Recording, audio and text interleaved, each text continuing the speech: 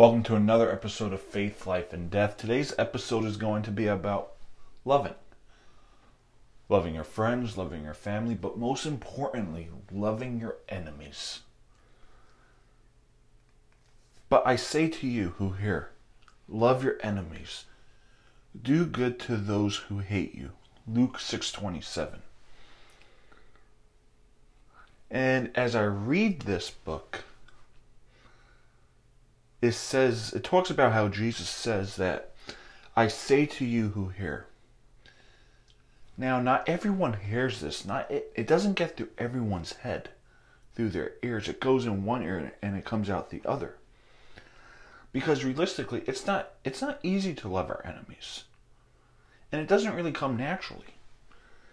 Instead, anger, fear, resentment, and hatred toward our enemies almost come instinctively. We automatically hate them. We automatically show anger towards them. So we aren't really doing what Jesus says, to love our enemies. And we look at the world we live in today. Now, I don't like mixing political talk into my faith talk, because it's the completely opposite.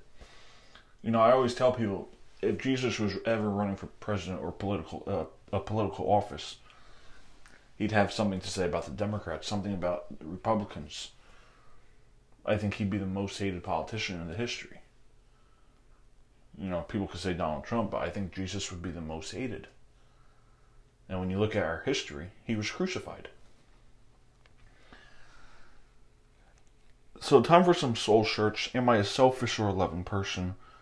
What can I do to show my love? Father, please fill me with your love today and give me the opportunity to share that love with the lost. So when you look at the world, when you look at the political spectrum, you know, we automatically attack one another. Oh, you're a liberal. Get away from me. You're a piece of shit. Whatever you want to say, whatever you want to, attack them with. You know, you see the other side. You know, you're a Trump supporter. You're racist, xenophobic, whatever the name calling may be. You know, you spit in their face. You know, you see a black conservative, you call them a coon, Uncle Tom. You know, there's always this race baiting, hatred. You know, one side has hate for one another, and so, you know, do we ever think about praying for them? Do we ever think about showing love? And I think it's rare for everyone. I think it's rare for everyone to show love. It's sad because you look at this world and there's a lot of hatred. There's a lot of hatred. You know, Jesus showed the ultimate love and sacrifice by dying on that cross, even for his enemies. You know, even for his enemies. And here we are. We're not loving our enemies. We're showing complete hatred. And as it mentioned in the book earlier, instead, anger, fear, resentment, even hatred toward our enemies come almost instinctively. We have to start loving. We really do. Evident token, bless those who curse you and pray for those who spitefully use you.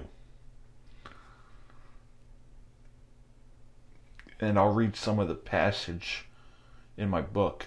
Blessing people who curse us is not natural human behavior.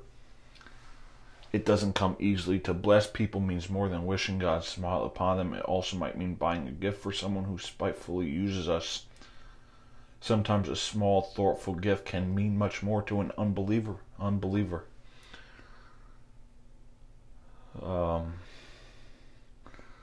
Talks about how someone, I'll just quote it.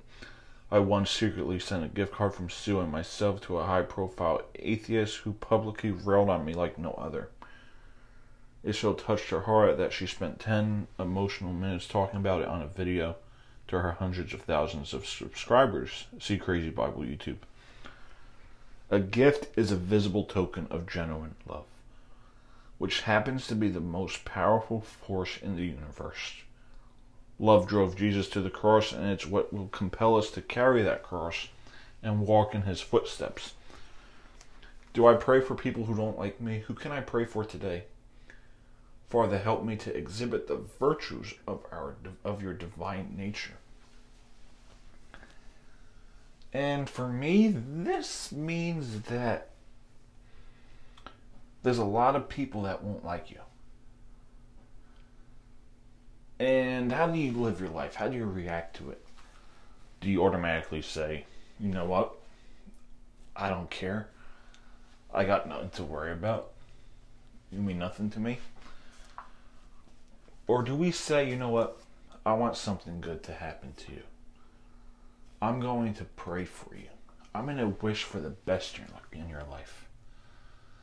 I don't want to see you fail. I don't want to see you go through struggles. So I'm going to pray for you, and hopefully you wake up and you see the brighter future. You see the bigger picture. You see what this world has to offer you. You see what God has to offer you. And there's a lot that the world has to offer you, especially our Lord and Savior, Jesus Christ. Especially our Lord and Savior, Jesus Christ. May God continue to watch over us, protect us, bless us, and keep us safe. Because when God takes control of our lives and our hearts, we can truly bless other people with that gift. It's up to us to continue God's message for the world. It is up to us. We'll be right back on the Doug Struggle Show, and we have more to get to today. I'm going to discuss how we can bring God into this world, especially the world we are living in today. So a lot of people come to me, they send tweets, emails. You know, how can this world be a better place with God? And it's simple. I tell them to love. I tell them to love with all your heart. And it doesn't have to be, you know, husband-wife love, brother-sister love, brother-brother love. Just loving people the way God loved others. Just loving people. And what I mean by that is if you see someone that is homeless, you see a police officer, you see a veteran, buy them something to eat, buy them a coffee, buy them a milk, whatever it may be, hot chocolate. That is love. And that's what God wants us to do. That's what God wants us to do. That's how you can bring God into this world more.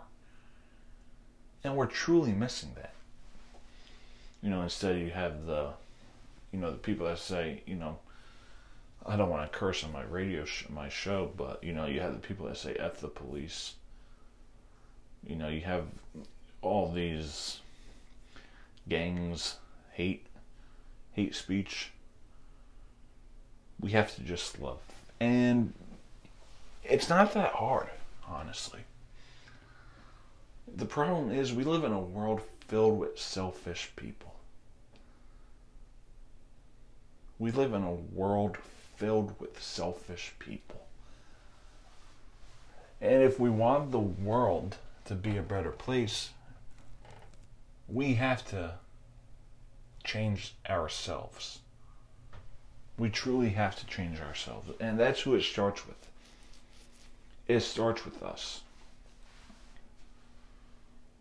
You know, it doesn't start with Joe Biden. It doesn't start with Donald Trump.